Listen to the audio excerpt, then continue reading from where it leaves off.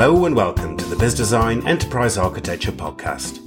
My name is Will Scott, and in these podcasts we talk to leaders in the areas of enterprise architecture and how they and their teams deliver value to their organizations in advancing strategy, optimizing operations, and reducing and managing risks. In this session, I speak to David Trafford. David is an advisor, coach, mentor, and consultant on strategy and change to enterprises worldwide and co-author of the great book, Beyond Default. Today, we talk about how enterprises can take a fresh look at how they formulate strategy by thinking of strategy in the context of the trajectory that their companies are currently on, and then looking at the exogenous and endogenous or external and internal forces that influence that trajectory and therefore their strategy. So let's go to that interview now. So David, welcome to the podcast. It's really great to have you here. As an introduction to our audience, perhaps you could tell us a little bit about your background. I will. Thank you very much for inviting me, Will. I'm delighted to be here. My background, many decades ago, I graduated as an electrical engineer, and then I went into software engineering.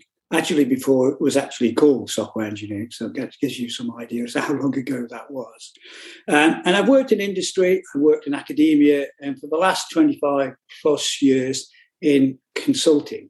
And 11 years ago, I formed a small advisory firm called Firmissio that focuses on strategy and change. And that's really what I've been focusing on over the last 20 years or so, is how can we get better at developing and executing strategy, particularly strategies that are enabled by digital technology. Because when I started in this field many years ago, we used to dream about the things we could do with digital technology. Now we can actually do it.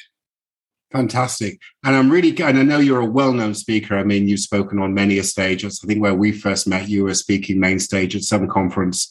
And you're perhaps best known for the book you've recently published, which I want to talk about, called Beyond Default. Before I do, don't want to date you too much, but you said you started off as a software engineer before it was even software engineering. You just share with the audience some of the software languages you're using back then. Do you remember? It was PL1 was my basic, of course. There was another one which I can't remember, but I cut my teeth on PL1 on the old big IBM mainframe machines. And actually, a lot of the work that I was doing then, actually, I can say that I wrote my first computer program in 1969. Okay. So it took a long while to write, and it didn't do very much when it finished. Very good. Well, there we go. And I think maybe that's the way some of us in this business get to identify ourselves. For what it's worth, my first languages were BASIC, Fortran, and Pascal. So that was a little bit after 1969. But I'm not sure what the cool kids of today are identifying as their language. But David, let's talk about the book. So back in 2017, you published along with your co-author, Peter Boggess, very successful book called Beyond Default. Can you just sort of give us the broad brushstrokes of the genesis of that book? What caused you to write that? Well, I suppose the trigger was more that we were approached by a publisher who'd read some of our material on our website. And they thought it would be a good idea if we could embellish it, give these ideas a structure and create a book. And it's something we'd never actually considered doing. But when we thought about it, we thought, yes, let's try and capture what we've learned over the many years and put it in the form of the book.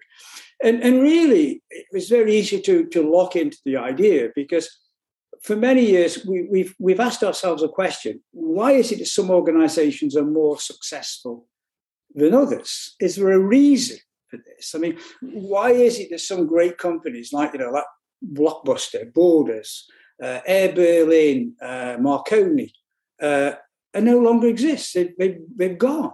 And other organizations, extremely well-known organizations, are a shadow of their former selves. Xerox, Kodak, Yahoo, BlackBerry, Toshiba. And there are other organizations like GE that are struggling. And there are some organizations that continue to go from strength to strength. Apple, Meta, of course, now. IBM, Netflix, Amazon, Disney, they're going from strength to strength. And there are multi-billion-dollar organizations exist now, but didn't 10 years ago. So you take the Ubers, the Airbnb, Spotify, Tesla, of course. So why is it? What is it about these organizations where some of them are more successful than others? Is there something fundamental going on? And one of the conclusions we drew was that leaders of these organizations have less control over their destiny than they think they have. Right? So there's some things going on that shape their destiny and the trajectory that they're following. And that's really one of the core ideas that we explore in the book.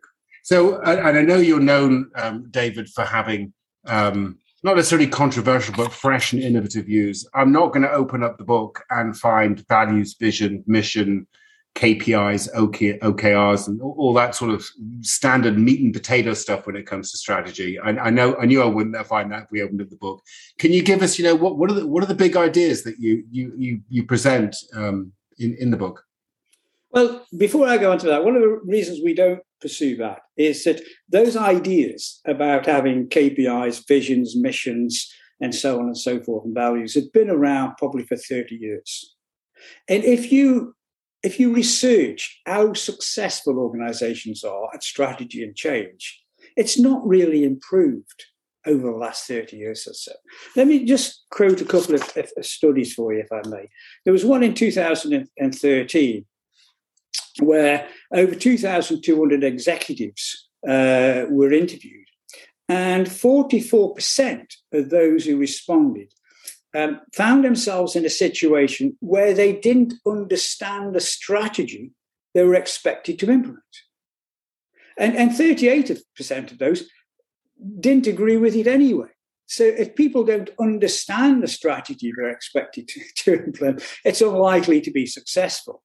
And there's another one in 2017 by the Economist Intelligence Unit of 500 senior executives from companies with annual revenues over $1 billion. And 90% of respondents failed to reach all their strategic goals. That's 9 out of 10 organizations. 59% admitted that their organizations often struggle to bridge the gap between strategy development and strategy execution. And 20% failed to meet their strategic objectives because of poor implementation. And the one I really like is that 1 in 10 of these organizations, failure in strategy had no impact on them achieving their financial goals. So they didn't need a strategy anyway. Right? Now, over the last couple of years, for obvious reasons, not been much research done in this field. So I think the traditional way of thinking about strategy is delivering what everybody expects. And our view is that one of the reasons for this is that a lot of leaders don't recognize that their organizations have what we call a default future. It's the place they will end up if they take no action other than currently planned. Okay, so if you just cruised along, that's where you would end up. And we believe it's the responsibility of leaders. They have an obligation to understand what that default future is. And if it's not acceptable, confront it. Confront it by putting their organization on a trajectory to a different, improved future. So for us, the essence of strategy is changing the trajectory of the organization from one that's taking it to its default future to one that takes it to an improved future. Right. That's the essential purpose of strategy.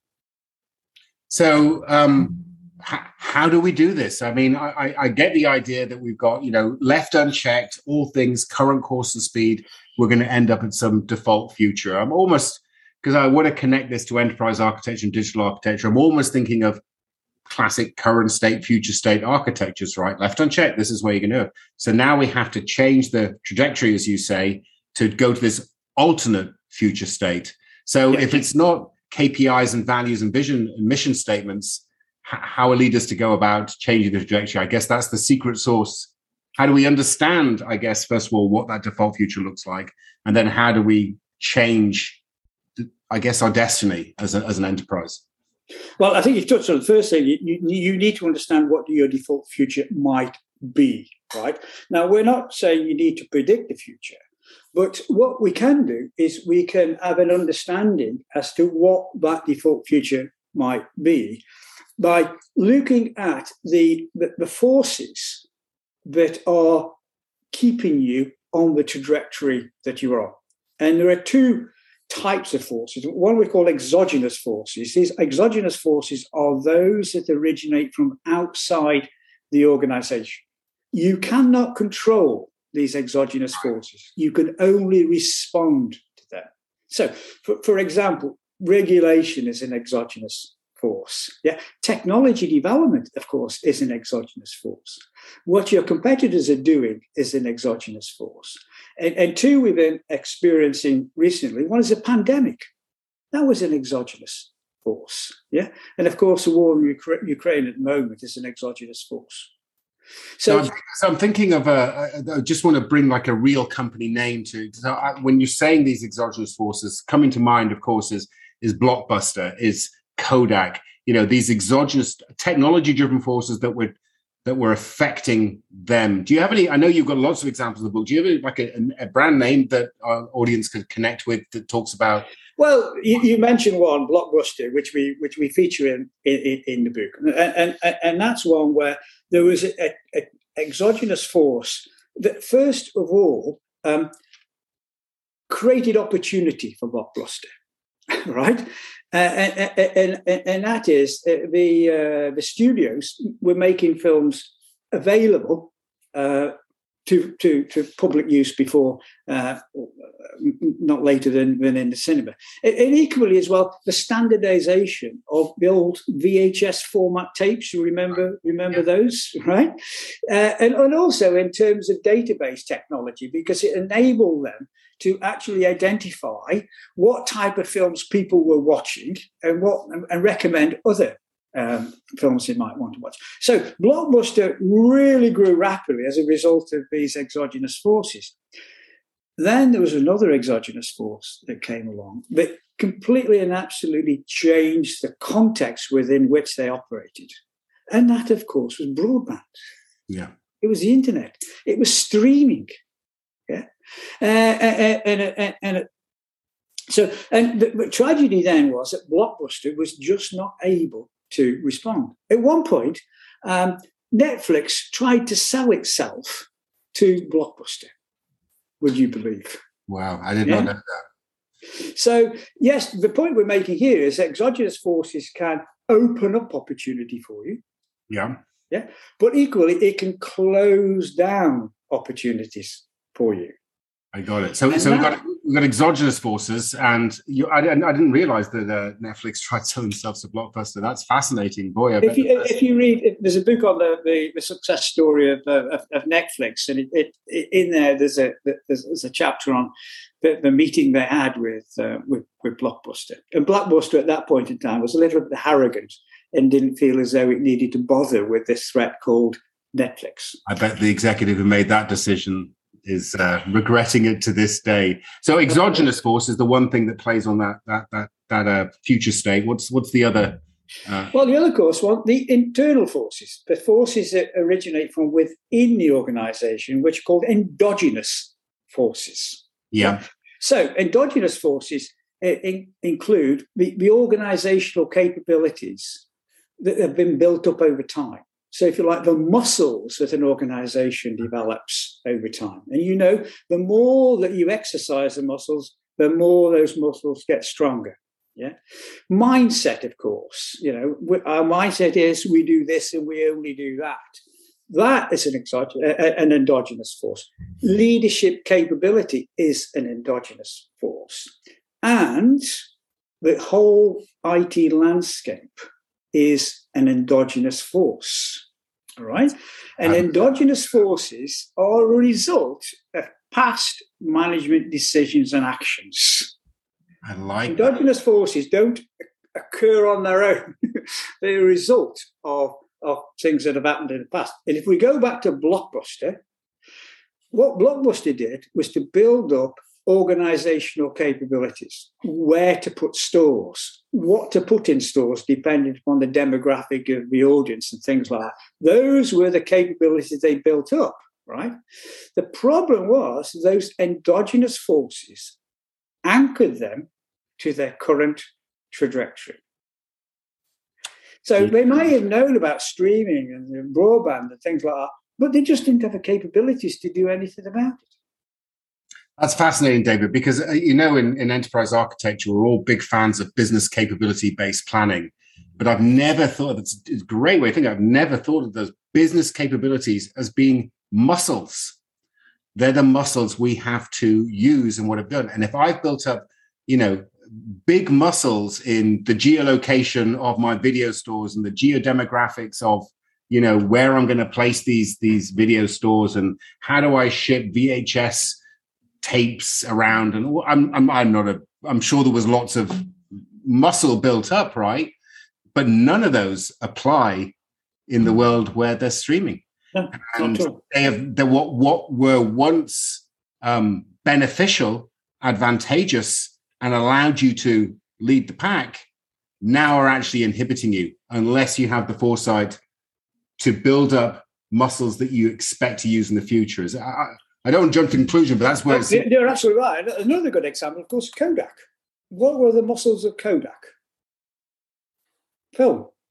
Yeah. Physical film. Yeah. They actually invented the digital camera, but they didn't know what to do with it.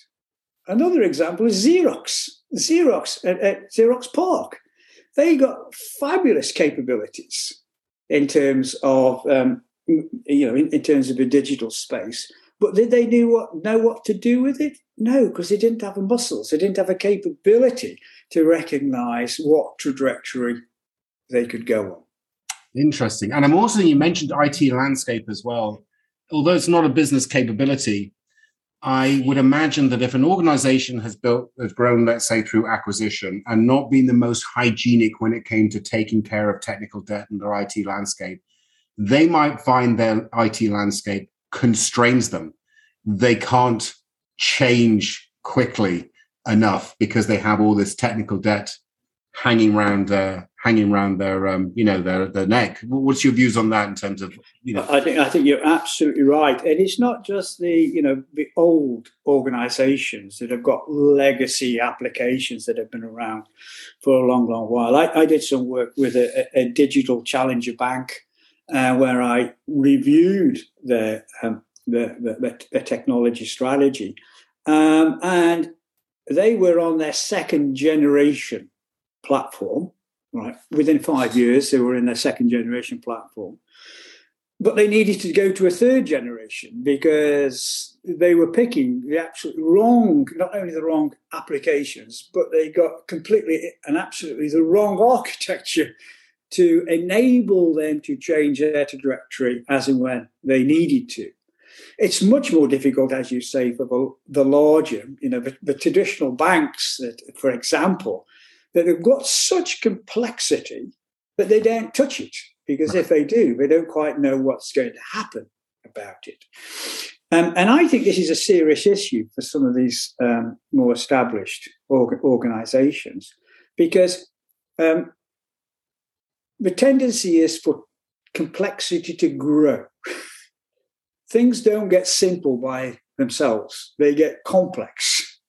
And what we've done very often as a means of expediency is, well, we'll just put that in there. We'll just configure that this way, and we'll get some results within this financial year.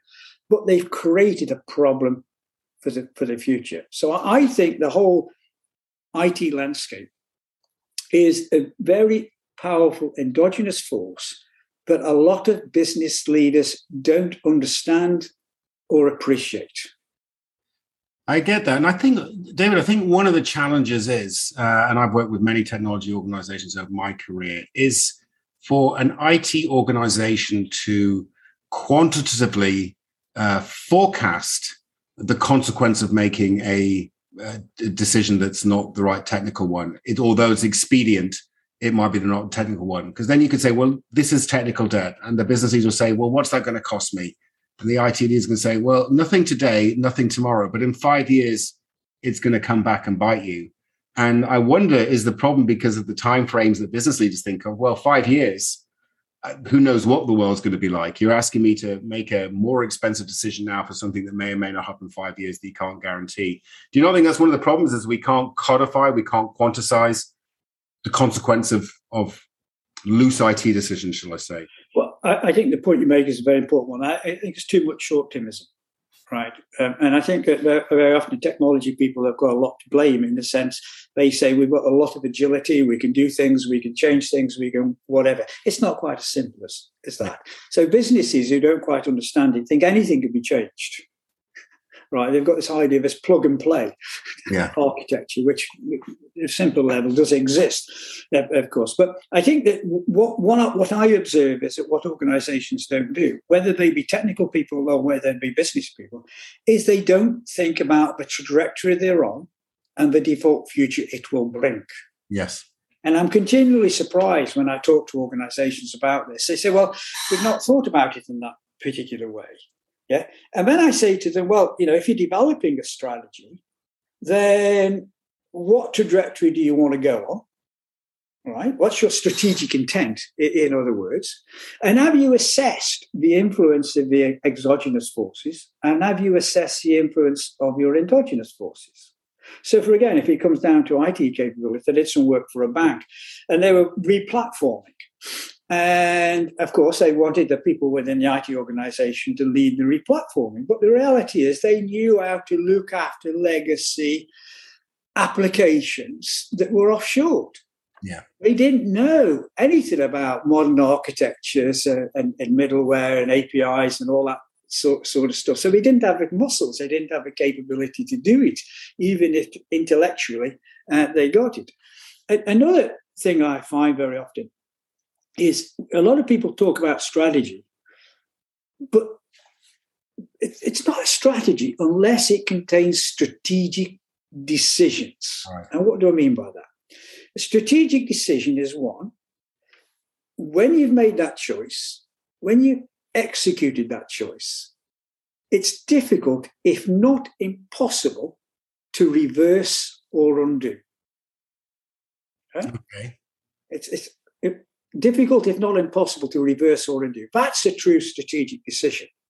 So a strategy is only a strategy when it contains strategic decisions. The rest are design planning decisions that can be changed, albeit at a cost. So I think that, you might ask me the question, well, do architects make strategic decisions? I would say definitely sometimes. Right, okay. And what I mean by that is architects make a lot of decisions in terms of reconfiguring stuff and making stuff work, right? But those are not strategic decisions. Those are, if you like, I won't use the word tactical, but they're just fixing type of decisions. Yes. But they have an opportunity to influence the true strategic decisions around the architecture of a platform that will determine the trajectory of the organization for many, many years to come. And as a result of that, its default future. And equally, I think architects have, I think they have an accountability to understand what the exogenous forces are that are changing the context that may influence the default future in the default future going forward. Does this make sense? Yeah, I like that. And I like your definition of it. I was always struck by the use of the word architecture and its connection to real life architecture, like buildings architecture. And I think we use the word with purpose. And oftentimes, though, we can hear people being loose and ready with architecture, right? There's a difference between architecting a building, doing the interior design for a building, and painting a wall and moving some chairs around, right? That's not all architecture. And I'm sure you could draw the analogy to the enterprise, right? Reconfiguring and changing some database systems from Oracle 10 to Oracle 11. That's not architecting, right? That's putting a lick of paint on a wall. Deciding a building is going to be geothermally heated as opposed to heated via, fossil fuels. That's an architectural decision. That's kind of like how I think about it. I think you're absolutely right, and it's a good analogy with building, because if you go into a building and you work in that building, it's either a comfortable building to work in or a pain to work in. Yeah. Yeah. I mean, and you can't take a hospital and turn it into an office. It was architected as an hospital, not architected as an office. Yes. And so on and so forth. And I don't think enough business leaders understand this. And it's understandable why, because they've probably not gone through the technical route. But as organizations become more and more digitally enabled, I think you have to have that, the digital savvy CEO and the leadership team that understand the consequences of some of the decisions that they make. And their accountability is not just to make short-term success, but equally to keep the organization on a trajectory that's going to lead them to a better future than their default. And as the context is continually changing, then you have to continually rethink. You have to continually reassess the trajectory you're on and say, what changes do we need to make? So I tend to use the word trajectory more than end state. Right. Because I've never seen anybody achieve an end state. Because as you get close to the end state, you realize you need a different end state. Right. So it's a trajectory. It's a vector. There is no, it never will end until, the heat, death of the universe. Then we all end, right? But until that time, life goes on. Or presumably in the case of some of those companies we talked about before, like Blockbuster, the end state is, in the ground. That's because of those decisions.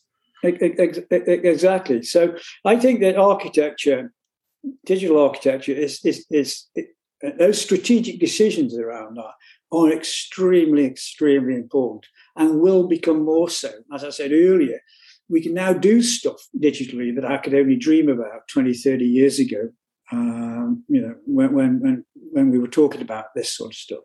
And that is great. But I'd also say as well, with every opportunity comes a threat. We talked about it earlier on. Now, with the democratization of those technologies, with the accessibility of those technologies, barriers to entry are being reduced every single day.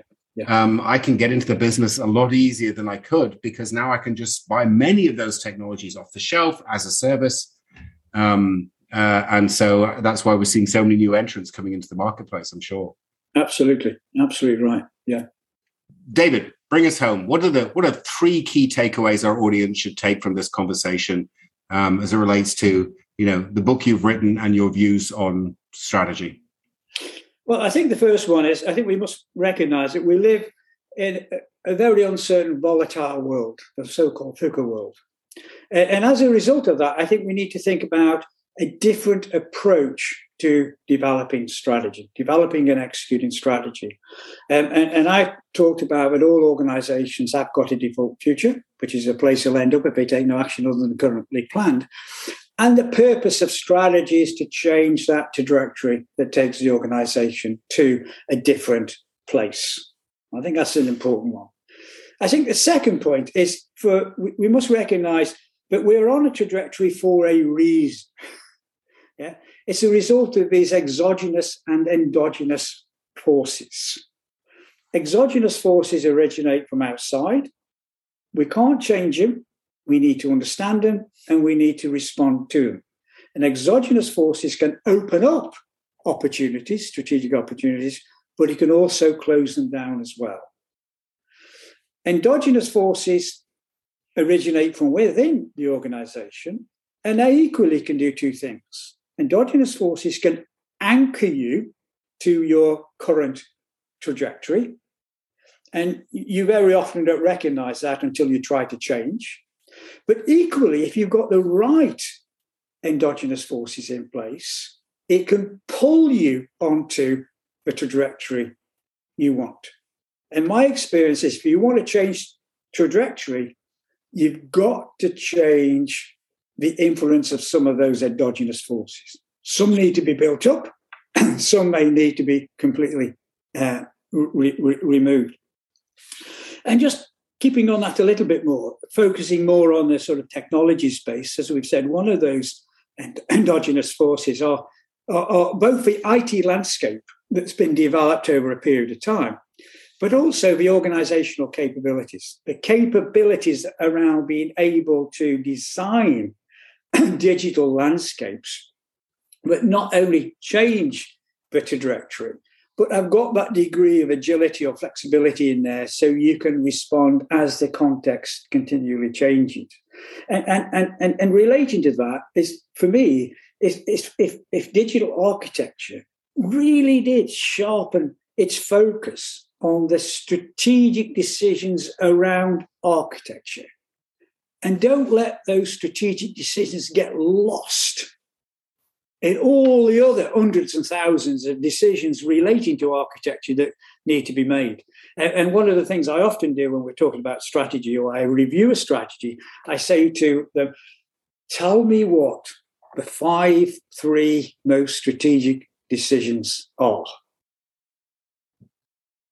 And if they're truly strategic, remember, they're going to be very difficult, if not impossible, to reverse or undo. So right. You better get them right. And that's the acid test strategic decision. Is it a major one? Is it difficult to undo? Have you got to get that bet right on the tee, as they say here in the States? Absolutely. Well, David, thanks so much for a fascinating conversation. Folks, I recommend you read the book by David Trapezus and Peter Bogus. And you can find that on Amazon, I'm guessing. Yeah. There's one of our companies. So Beyond Default, David Trapezus and Peter Bogus. What a great summary, David, and such a pleasure talking to you as well. And thank you for crystallizing the key takeaways at the end of it. And I hope to speak to you again soon. Once again, thanks. Thank you very much. Thank you for inviting me. Cheers. Bye-bye. Well, I hope you enjoyed that session. And I thought it was really interesting when David talked about how enterprises' own business capabilities can be thought of as an endogenous or internal force. And developing and maintaining those business capabilities with purpose can be a direct influence on the trajectory an enterprise takes. For more podcasts, blogs, and recorded webinars, please visit us at bizdesign.com, where there's a wealth of information available. And if you enjoyed this podcast, we'd encourage you to leave a review on the podcast platform you use. If you'd like to tell your EA story and feature on this podcast, then please email me, Will Scott, at podcast@bizdesign.com.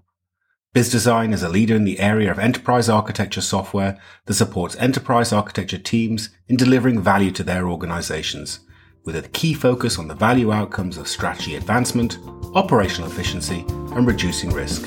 Thanks for your time today.